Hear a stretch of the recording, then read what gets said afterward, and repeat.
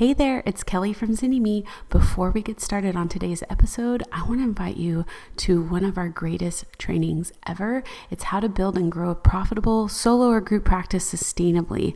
All you got to do is check it out at zynnyme.com/podcast. All right, on to our episode.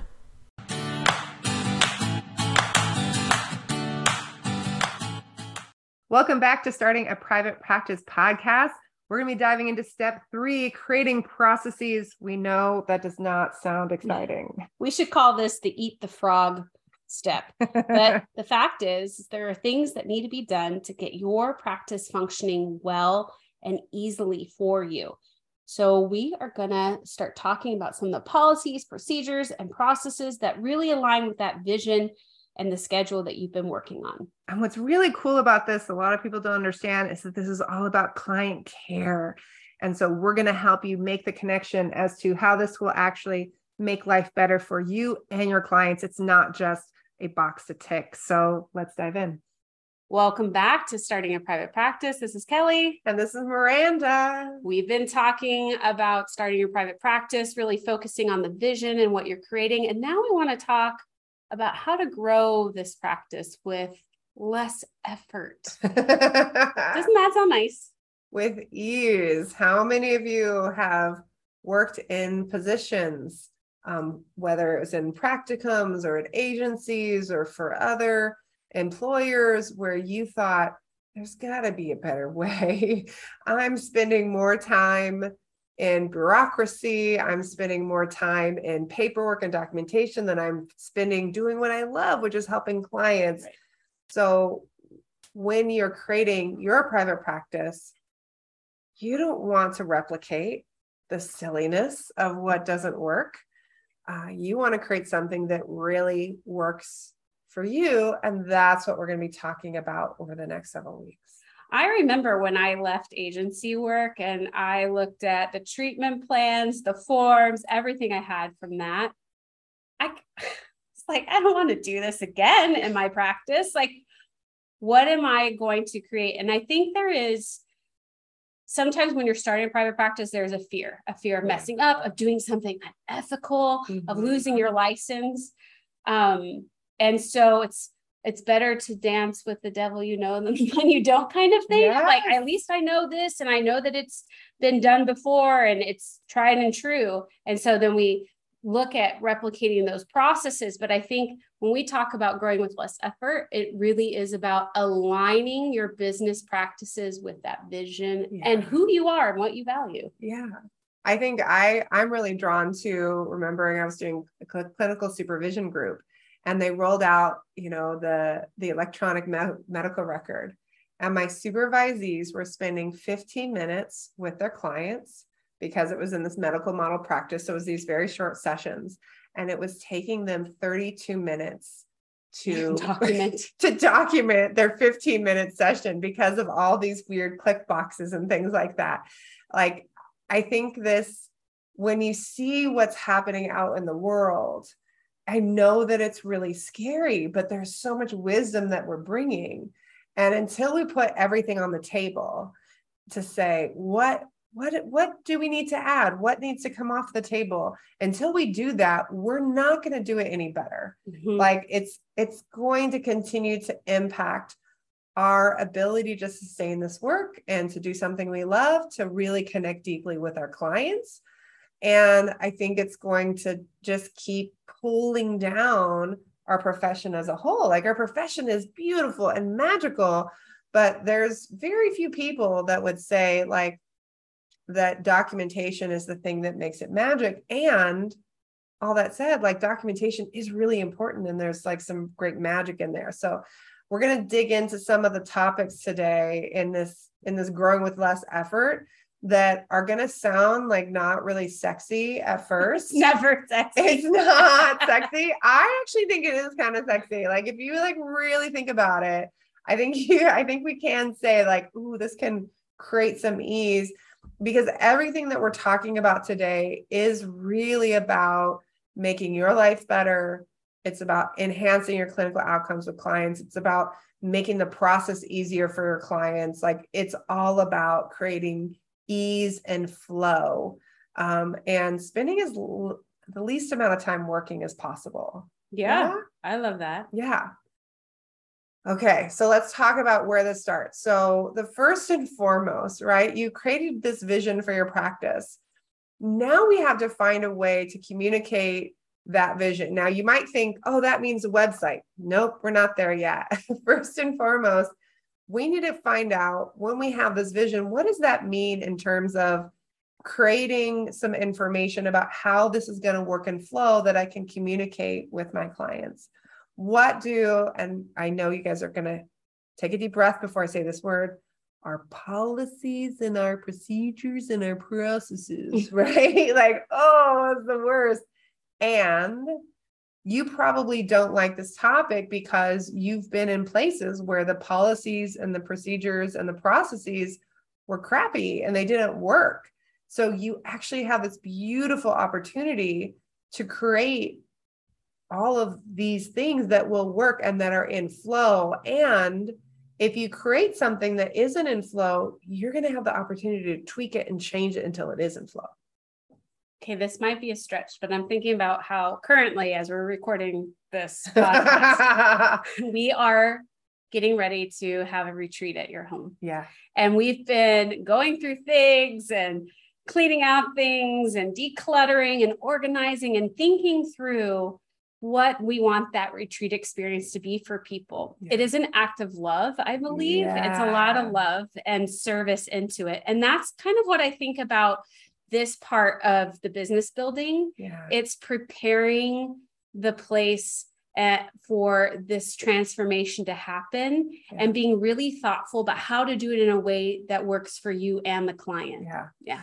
I recently, kind of as part of this process, I found someone who does like garden design, and I had the person come out to my house and we had this great conversation about like what was going to happen, what I needed. And he was really clear that he could help. And I thought we were on the same page. And I said, well, send me over the contract. He's like, oh, I'll just send you over the invoice.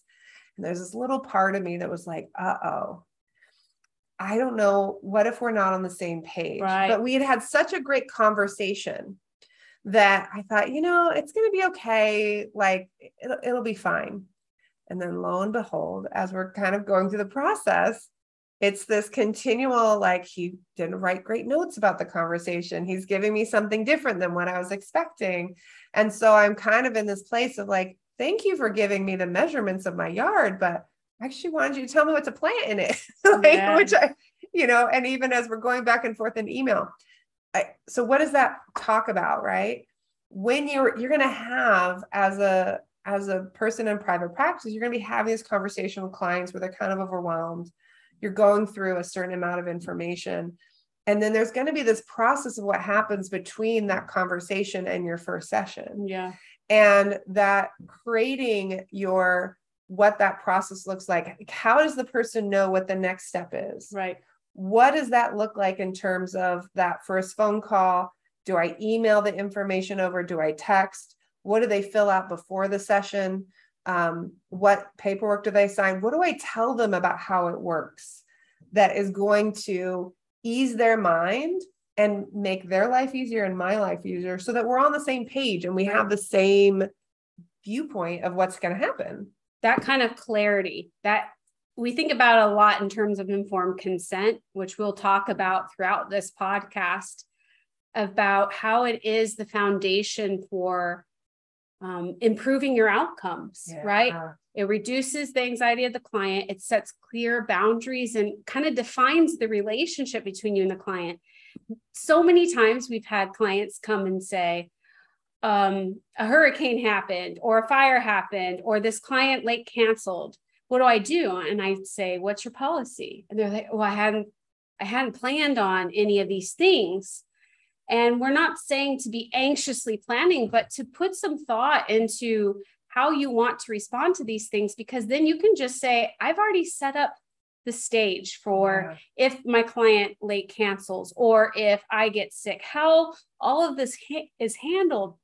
Otherwise, if you don't have that laid out, it is way more stressful when these issues come up. Yeah. And that anxiety gets transmitted into the therapeutic relationship. So if we want to protect that therapeutic relationship, we are just even with our policies in our business, already having a corrective experience with a lot of our clients. A lot of our clients come from relationships where boundaries or the relationships weren't defined well, and people weren't honest and upfront. And just by doing this in your business, you're already, again, showing love and care for your client. Yeah. Or where the rules changed all the time and without conversation, and where the rules were different for each person, and all of these other pieces. Right. And so I think one of the first things that we can do is you can sit down and just make a list of what are the things that you know are going to happen.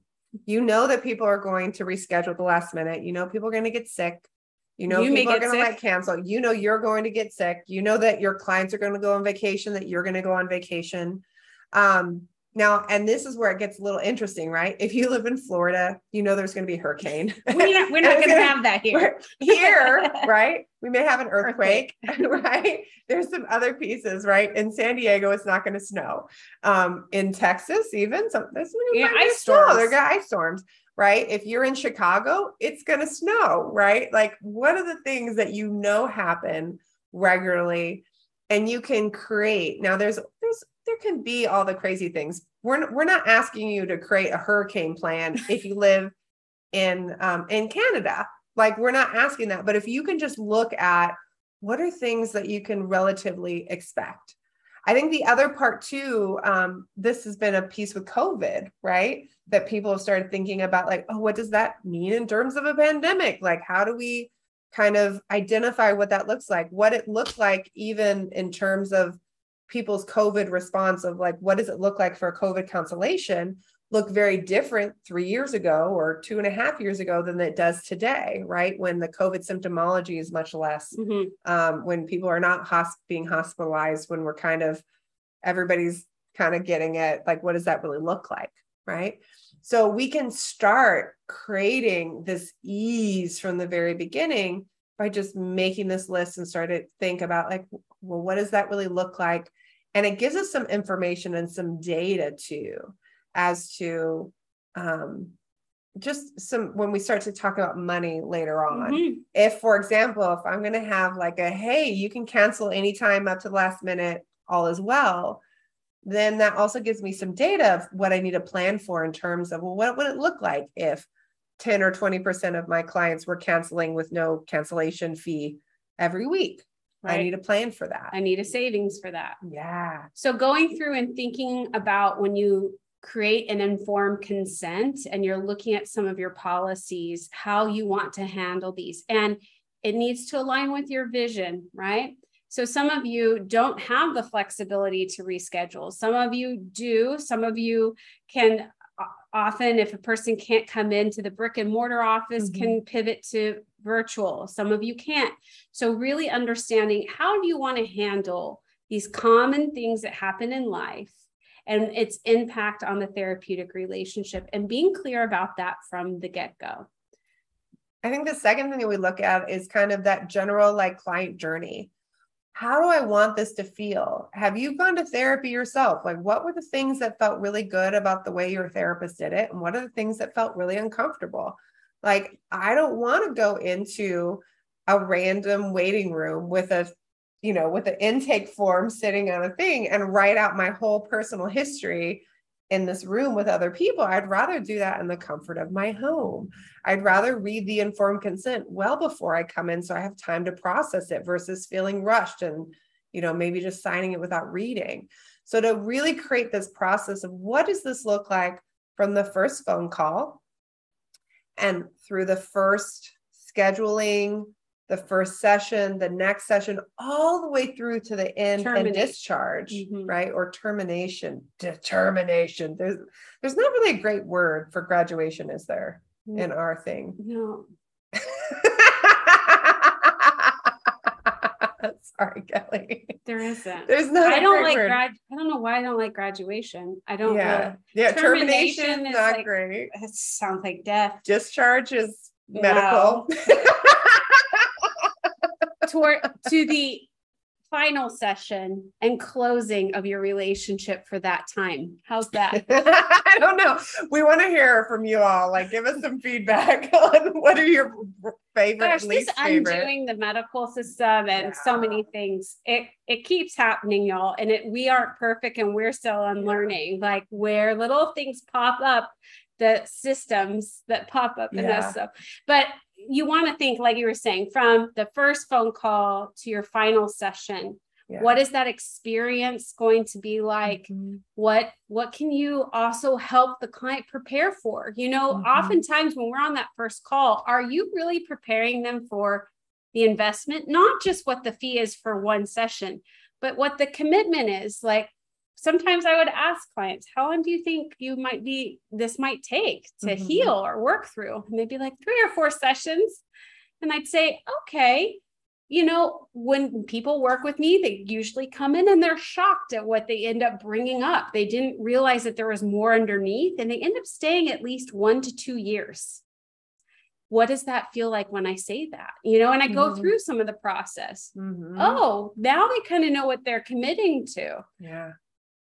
It makes a big difference, and it reduces people dropping out because then they have more information. I think sometimes we're afraid to give them information because they might not sign up, but I'd rather them have the information so that they can discern if you're the right fit, so that all you're doing is helping them find their path. That's it. Yeah. Versus like, if they're like, oh no, like I was thinking, like, I'd like to do one session, like, hey, here's the solution focused therapist I think would be a better fit.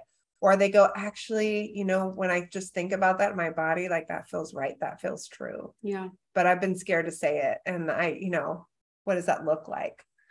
In addition to that journey and looking at that initial consultation and things, one of the big aspects that we love teaching on, and we have trainings online about this, is integrating outcomes tracking and at least having conversations so that when a client calls and is interested, letting them know, hey, after the first session, I'm going to check in, see how it feels.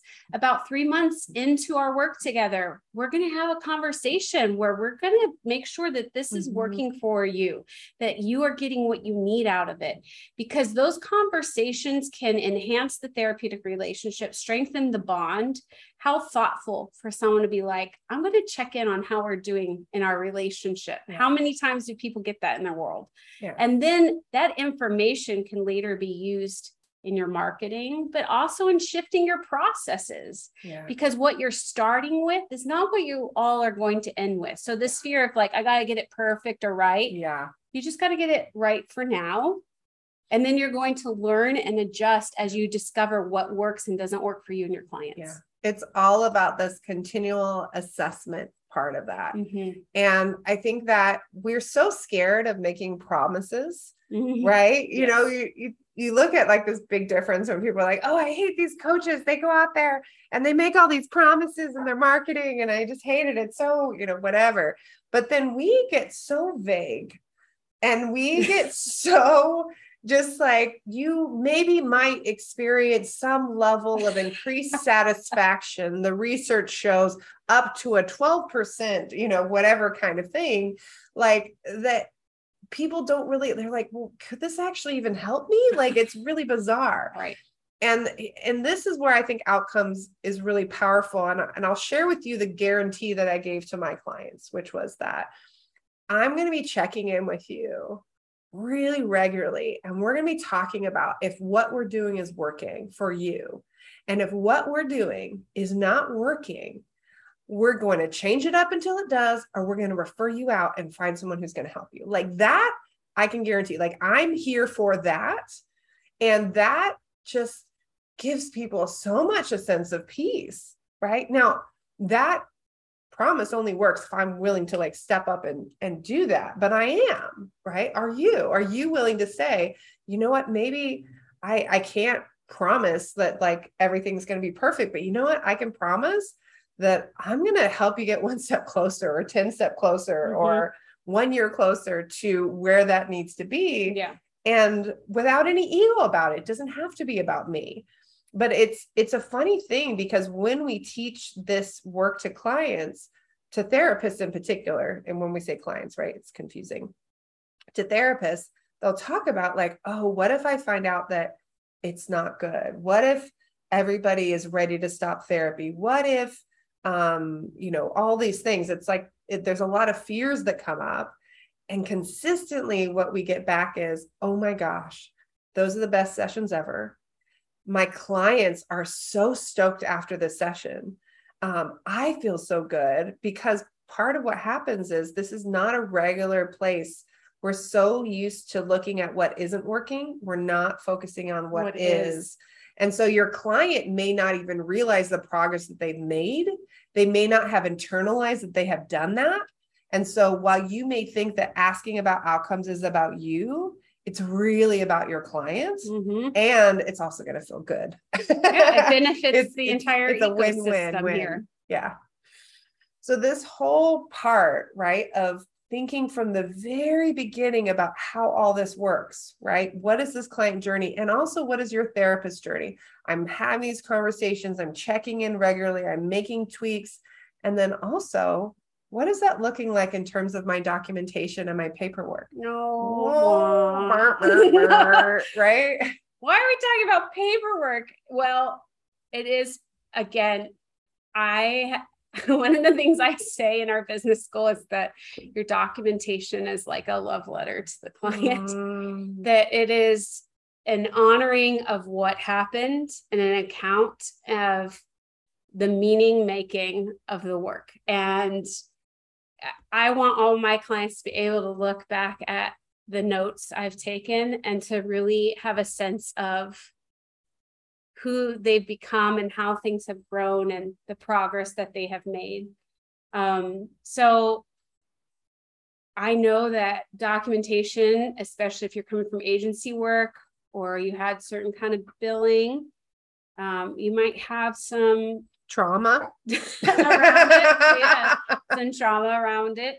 And again, you get to do this in a way that works for you and your clients. It is one of those things, though, that you need to do. Many of my therapists did not. I remember I had an analyst that just had notebooks that she'd just continually write every session. So my notes would be mixed in with other, it was just an ongoing. I mean, that was just what she was taught to do. And I was kind of taught the same. And so I kind of did a pendulum swing to the other side of like my county work to like, I'm not doing anything like that. And now through time, I've come to this middle ground of seeing how does this benefit my clients and how does it really benefit me? Because the reality is I don't remember everything. And it's nice to reflect. There is something about taking a moment to reflect and honor what happened. To honor, reflect, and I think there also is a sense of closure, y'all. There's a sense of your brain is kind of processing what just happened, giving yourself 5 or 6 minutes at the end to kind of pause and take a breath and kind of put it into some kind of framework is a place of kind of like being able to close it and say, oh, we're done until next week. Yeah. Versus if you have your 20 clients or your 15 clients a week or what have you, and you're like, oh my gosh, and I have to do notes for all my clients on a Friday. And then it means you're holding some of that space. And it means that you have to spend extra time getting back into that mode and bringing that back up again. And for me as a trauma therapist, to go back into that, right, and kind of be into that space can sometimes be a little re-traumatizing versus this being a lovely place to kind of be already in that state, to transition out of it, to kind of document that space and to be able to say, oh, I'm done. I think the other thing too, that's so interesting is like for me with my documentation, it's so much good clinical information. Even like, here's one that I love to share. I had a client that I consistently did not document when everybody else I documented. That's really good clinical information. Why am I avoiding this person? What is happening in particular in this relationship that I don't want to document this care? And this tells me really good things about myself that I need to dig into, right? Oh my gosh, how has it been 6 weeks together? Something's not working about this schedule or about this clinical relationship. Now, all this said, it's one of these things that you get to adapt to how your brain works. We've coached clients from, that love written to using like pens on their iPad that translate into text into their EHR, things like that. There's ways you can voice to text. There's collaborative documentation where in session you are doing the note with the client. That is a beautiful way to get your documentation done. And then of course there's other kinds of paperwork that need to be done that you may think like it's just a necessary kind of thing. But again, how can we do it in a way that helps the therapeutic relationship while also covering yourself legally, ethically? I think about like intake assessments. Are they accessible to the clients you work with? Do they honor who your clients' identities and language? Because sometimes things can be so clinical and medical that they miss some of the nuances in how you capture information about clients. Just even we were evaluating a new electronic health record and seeing like, oh, there's an option for intersex, male, female, intersex, like those things matter to people, that they feel seen. Just even in your paperwork, does your client say, I feel welcomed, that this space is affirming for who I am, and I'm already, the door's already open to be who I am. Yeah. I think that whole process too, of just realizing if you don't come up with a process for this that really works for you, and again, it's going to take time. It may take 3 months, it may take 3 years to find just the perfect kind of scenario for you. You deserve to have something that really works for you. This is your business you're creating, and this is your life.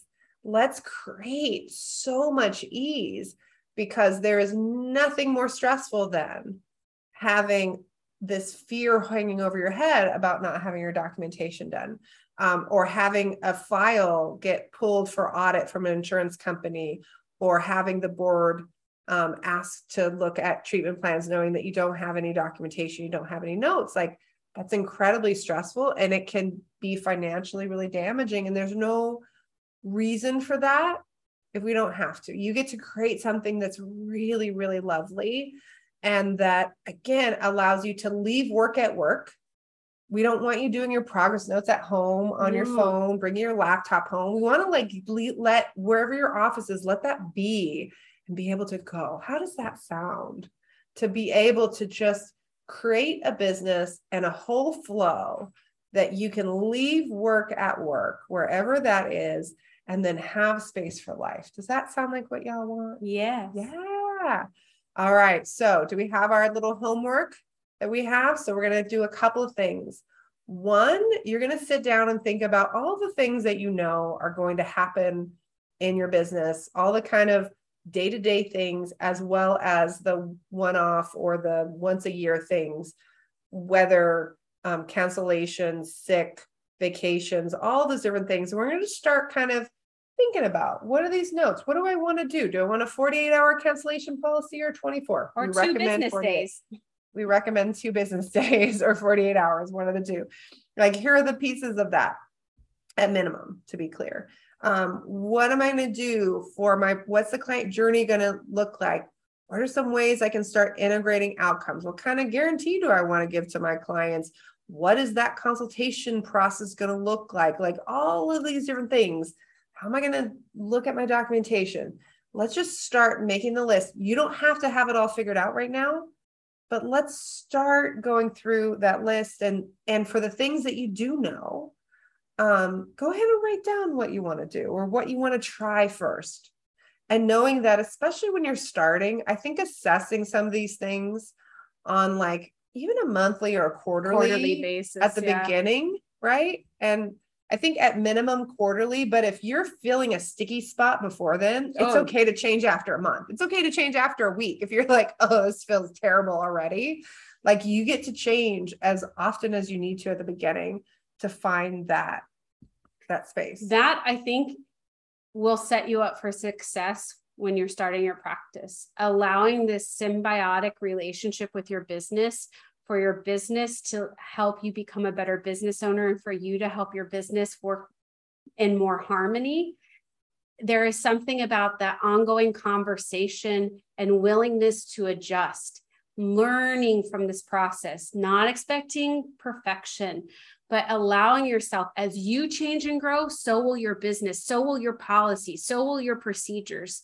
So we just want to lay down the foundation, understanding that what you do in this foundation impacts that outcomes with your clients and allows you to focus on what you do best. When you've laid out your policies, then you can focus on doing that relationship of like fostering better outcomes. And you know that you've taken care of some of these things that often burden a lot of therapists when they're starting their practices.